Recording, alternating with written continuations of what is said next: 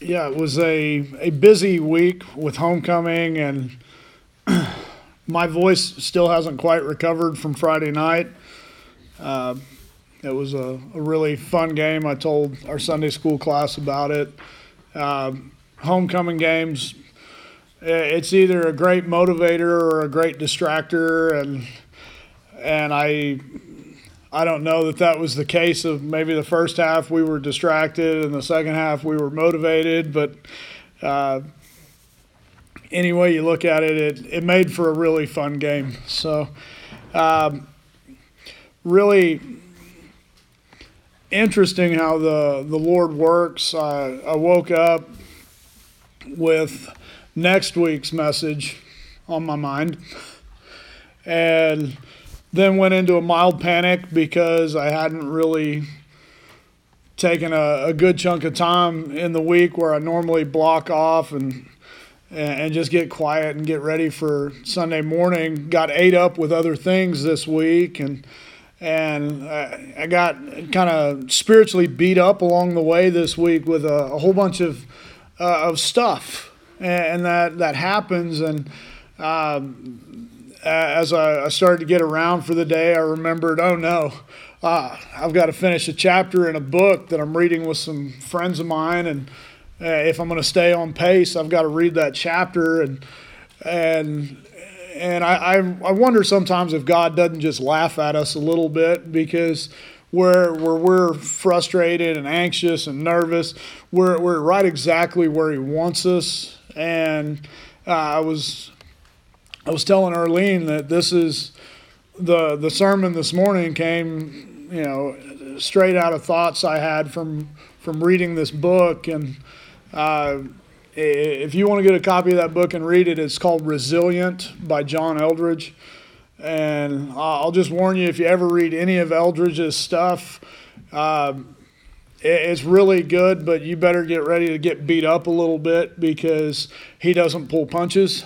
And that's probably why I enjoy reading him. But really, really interesting. And I won't take you through the whole book, but this morning's chapter was about recognizing the fact that God designed us in such a way and specifically designed the human brain to process the life you're going through as a narrative. Why do we teach children through stories when they're younger? It's because that's the way our brains are taught to process life. We find ourselves in the middle of a story where, well, let's just be fair, you're the main character in your own story. And I'm really glad that, my main character is not being played by somebody else. Now, if they're going to make a movie version, I've got a few guys in mind we'll put in that role because they're better looking and superior actors, and it would be really fun. But, that's a rabbit you can chase on your own after church. Who would you have play your life story in a movie? And it's really funny because as we get older, the actor has to get older too. But if you're telling your whole story, you get to pick younger people to be you when you're young, and it can be a lot of fun. But the human brain being designed to process life as a narrative, and I want us to walk away this morning understanding that where you find yourself in the telling of the story matters. And we're going to dive into that a lot this morning because we're surrounded by a mass media culture that is heavily trying to influence your story. That they want you to get your news. And I'll be honest, I get the bulk of my news through social media. I don't watch a lot of news on television. I'm one of those very skeptical people that I don't trust them. And I don't trust the news on social media either, to be fair. When it came time to find out about events in Ukraine, I had an exchange student that I'm still in touch with through social media. I text Vitaly. I messaged him through Messenger and would wait the time difference. And I got my news about Ukraine through somebody who's boots on the ground. And that's a luxury I had that a lot of people didn't. So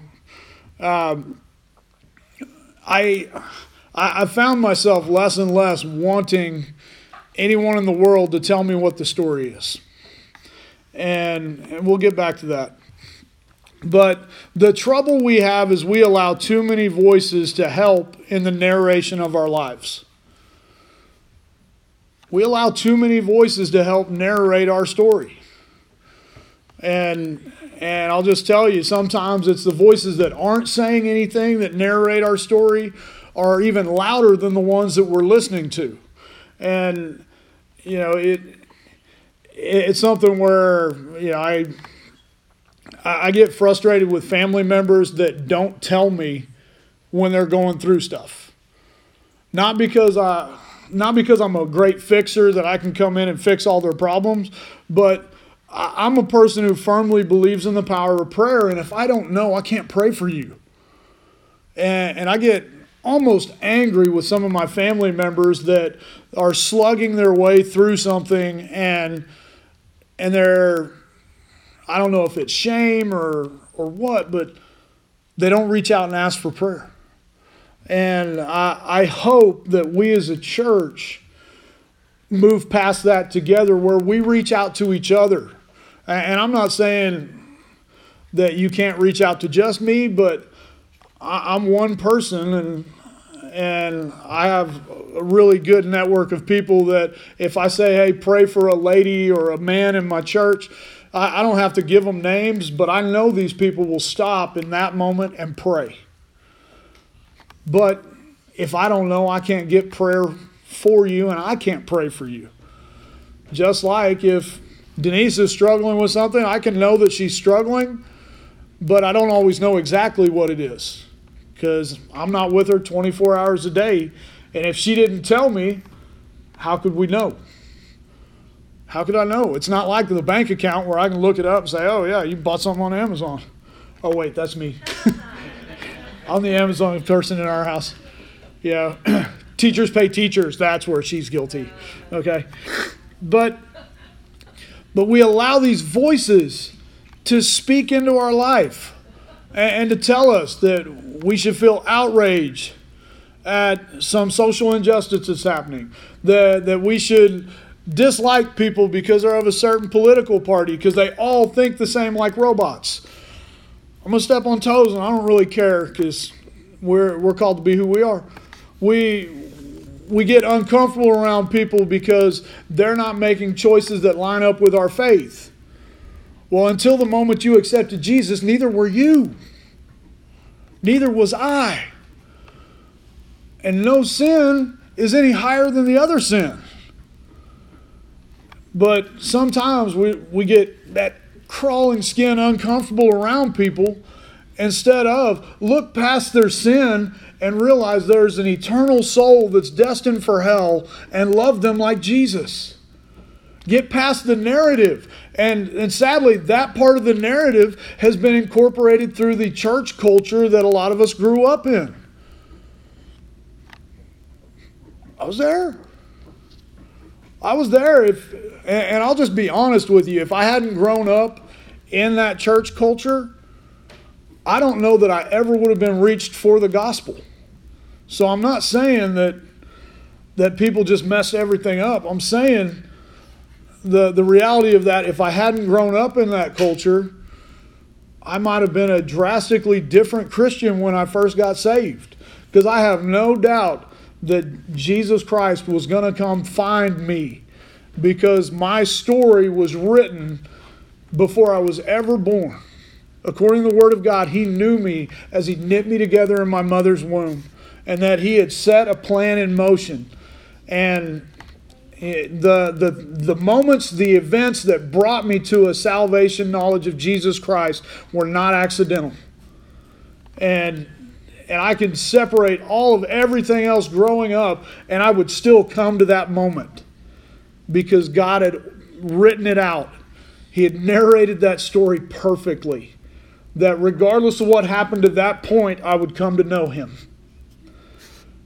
And that's mind-blowing to me. But the world is full of trouble. The news, social media, the entertainment industry, if you haven't picked up on this by now, they're all driven by the trouble. Nobody's going to watch the news for good news. Just be real. You flip the news on, the first thing you're waiting to see is where was the wreck in Oklahoma City? Where was the shooting in Oklahoma City? What country went to war with what country today? What's the economy doing? What's the stock exchange doing? We're not looking for good news. Maybe on the stock exchange we're hoping for it, but we're not looking for it. You go to the gas pump, you're not looking for good news. You're cringing. I'm cringing at the grocery store when I go to grab that gallon of milk right now. It's like anybody nearby sees this on social media and you have a dairy, reach out. Reach out. We'll work something out. I don't have a lot to trade. I might just loan you a kid to milk or something. I don't know. Xavier, all those weights you've been lifting, brother, we got something to do. Heyday would take on a whole new meaning.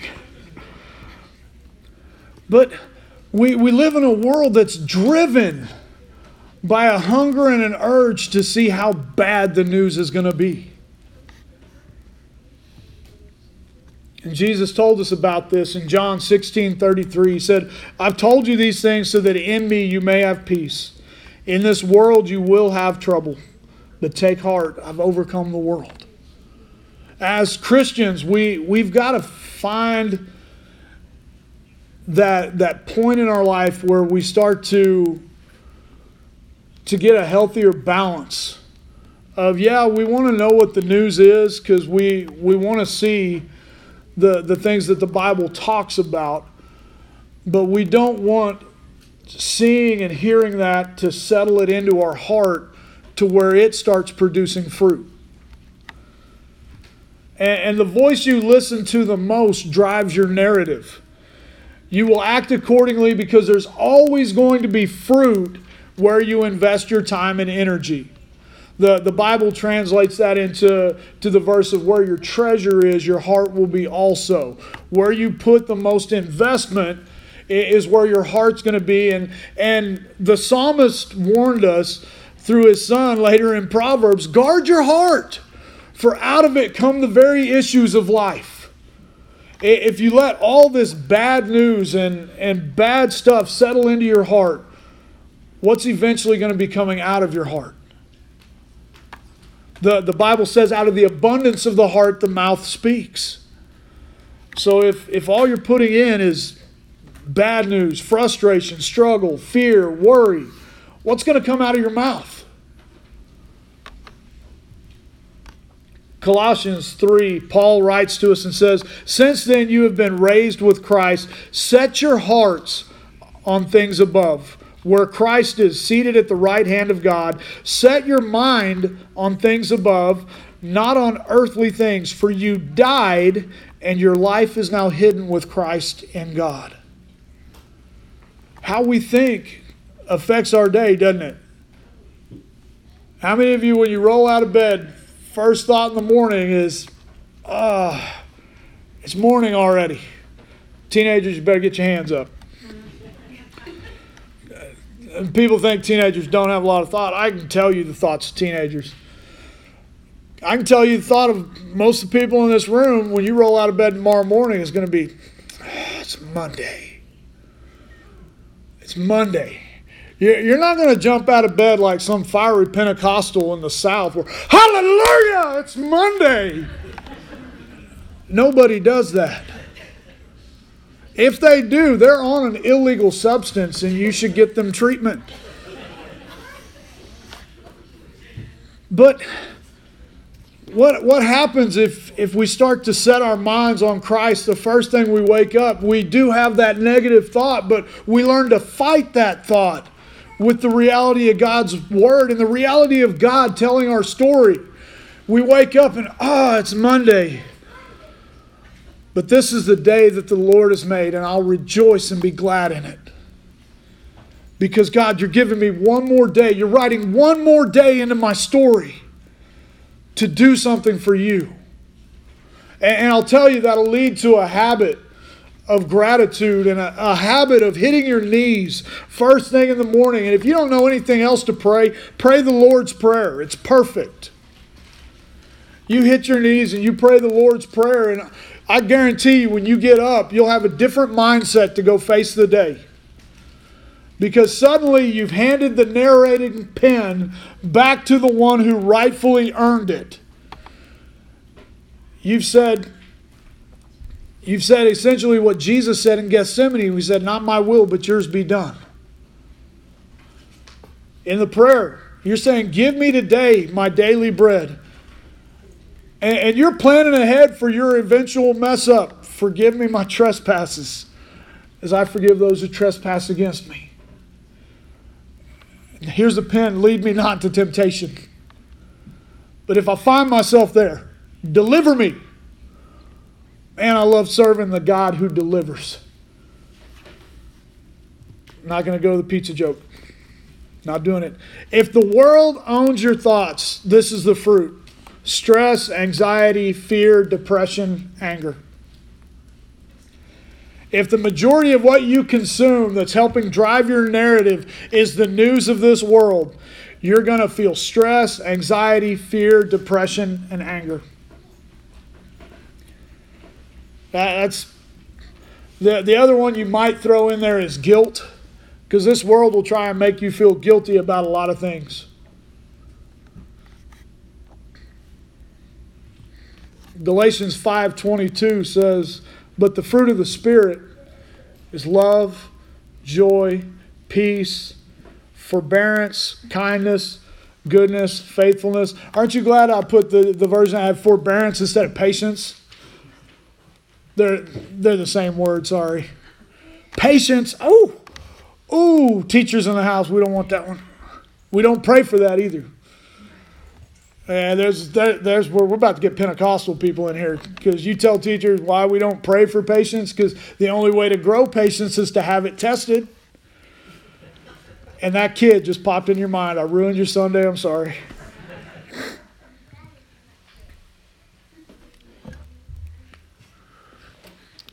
But Jesus knew, and I really laugh at us sometimes because everything in our generation is so instant that we look at this and we kind of blow it off as Jesus just talking to his disciples on the Mount of Olives.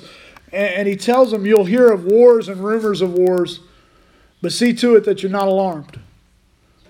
What a different mindset to look at Facebook with later.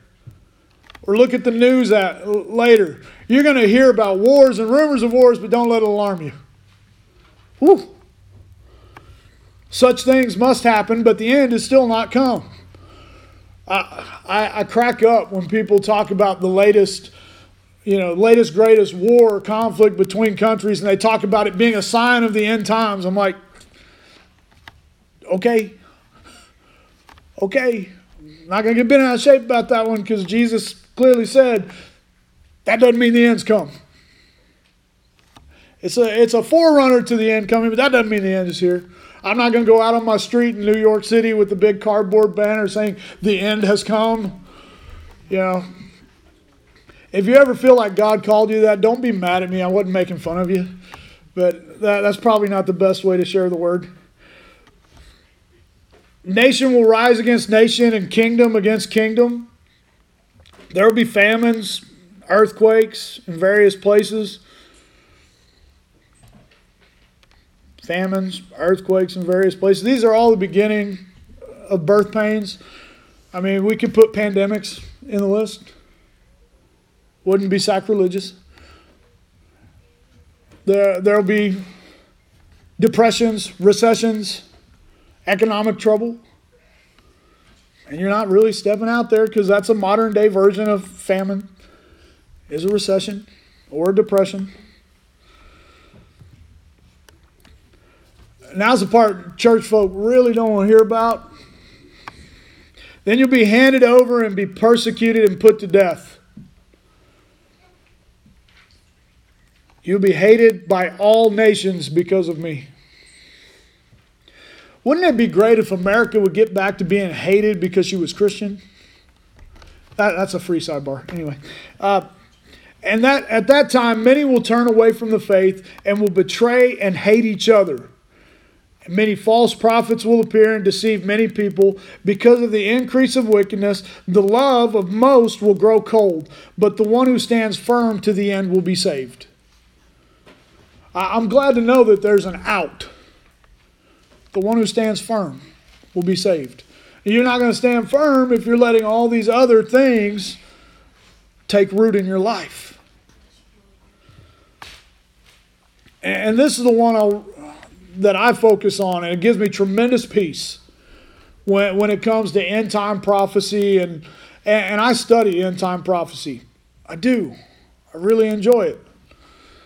And it's not like all these weirdos make it out to be. There's not going to be a zombie apocalypse. Okay? If there were, the Bible would describe it. It's not going to happen. Okay? And the reality is, the Bible says it'll be more like the days of Noah, which people were having big parties, celebrations, weddings, feasts, living life normal right up to the point it started raining. So if you're looking for some major calamity, the Book of Eli kind of thing, for those of you that are movie people, if you're looking for the post-apocalyptic world, that's not here. It's not there. I'm not freaking out about nuclear holocaust because it's not in the Word of God. The only time this place goes nuclear is when Jesus comes back. I can't wait to see that. Anyway, but the gospel of the kingdom will be preached in the whole world as a testimony to all nations, and then the end will come.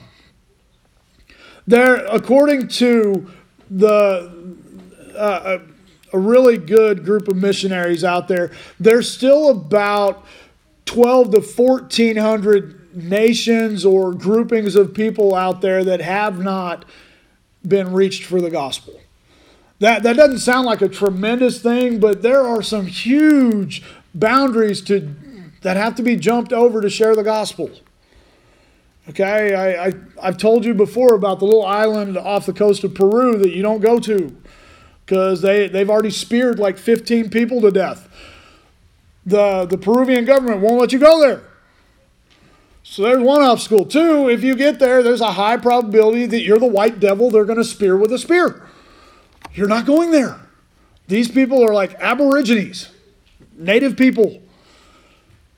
But the Bible says the gospel has to be preached before the end comes. So I take a little peace knowing, yeah, we're in the fourth quarter, but there's time on the clock. Praise God for that. There's always hope when there's time on the clock. The last days that phrase will either fill you with faith or it'll fill you with fear. And when it fills you with faith, it fills you with purpose. Where you know there's time on the clock, and there's people in my family that they don't know Jesus. I got to go tell them. There's friends of mine that don't know Jesus. I got to go tell them.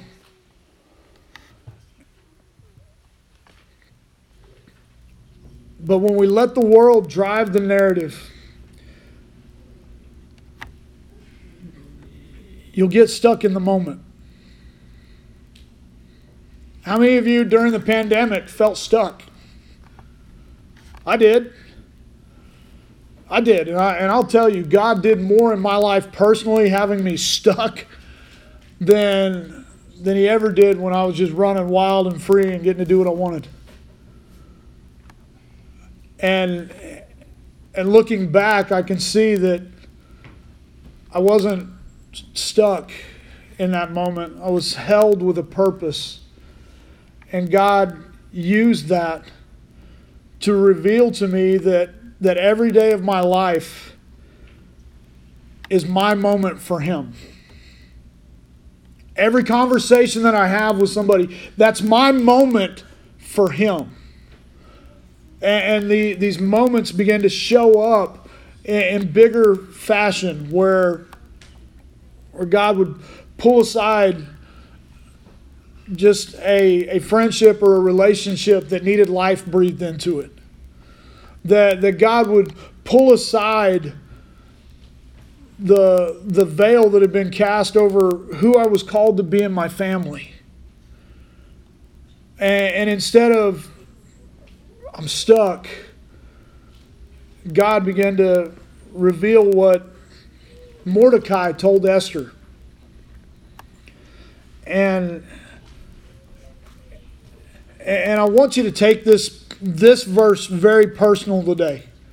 Right where you're at. Because sometimes where we're at, we're letting the wrong voices drive that narrative.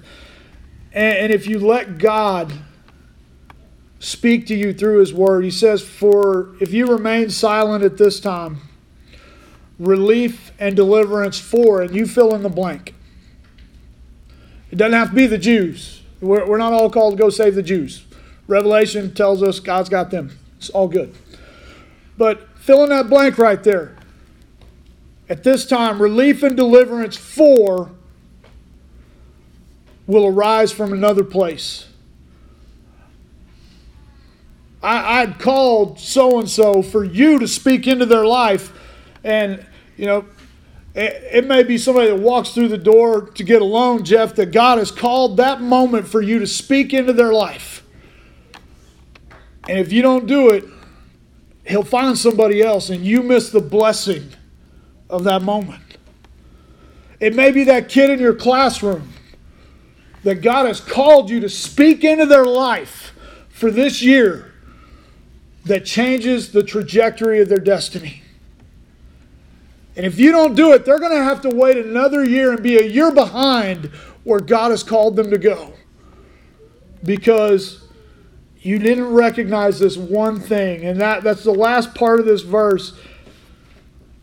But that you have come to your royal position. How many of you think of your position in this world as royal? You've come to your royal position for such a time as this. Well, you should. Because Peter reveals to us later, you are a chosen people, a royal priesthood. You're called to your royal position for such a time as this. You're a holy nation, God's special possession, that you may declare the praises of Him who called you out of darkness into His wonderful light. Once you were not a people, but now you are the people of God. Once you had not received mercy, but now you have received mercy. And mercy triumphs over judgment. And sometimes we look at people and we look at what they do and decide in our mind that we can't reach them. You're a royal priesthood who was called for such a time as this. This is your moment. Today is the day of salvation according to the Word of God. Today. Not when you're comfortable. Not when you feel equipped and ready. Today.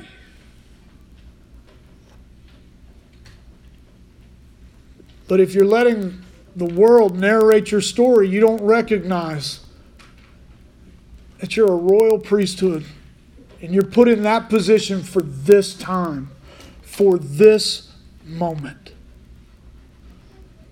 What will you do in your moment?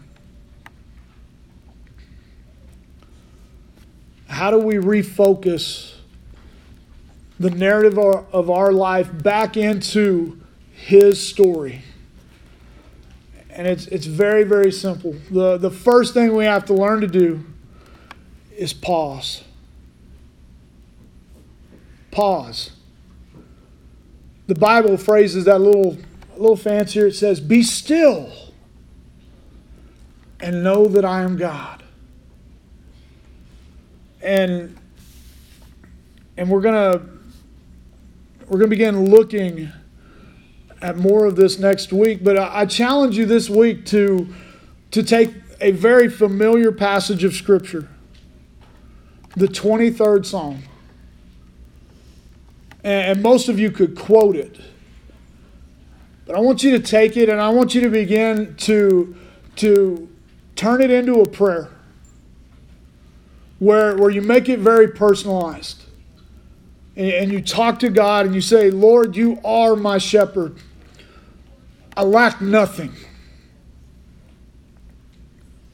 And you continue through the narrative. And begin to watch God reveal to you some things in your life that, hey, I really just don't need that. It's like cleaning out the closet. Haven't seen that in 6 years. I don't need it. Or I've only used it 3 times. I don't need it. And we get a good laugh, but in the beginning of your day, pause and center yourself with God's Word. And if you're one of those people that is addicted to the news, and that is really a thing, keep track. For every half hour of news you watch, spend an hour thinking about God, in the Word of God, reading God's Word, singing praises to God. If you're not a singer, guess what? There's a bajillion Christian podcasts out there that you can listen to. And just let the Word of God start to wash over you. If you paid attention to when Jesus was talking to his disciples, he said, you are made clean through the word I have spoken to you. Some days going through this world, I just feel dirty. But I never feel that way when I read the Word of God. And I spend time talking to my Heavenly Father. Church, we were made for this moment. We were made to walk not carefree and footloose and fancy, but to walk in a freedom that the people who are chained by the narrative of this world don't understand. The Bible talks about that. You're called to go shine the light into the darkness. To take it down one more notch and put the cookies on the bottom shelf. We teach our children, this little light of mine, I'm going to let it shine. Go let it shine. Heavenly Father, thank you for today. Lord, thank you that the author in Hebrews tells us that you, Jesus, are the author and the finisher of our faith. And God, we're just a part, Lord, we're just smaller characters in your story. But God, you cared enough that you wrote each of us a story for your glory. God, help us this week to pause and to think about you and to meditate on your word, to spend time listening to you. And Lord, that we would allow you to continue to take our story to make your story known. God, we ask that you would just be with those who couldn't be here today, Lord, and the requests that we made earlier, we trust you.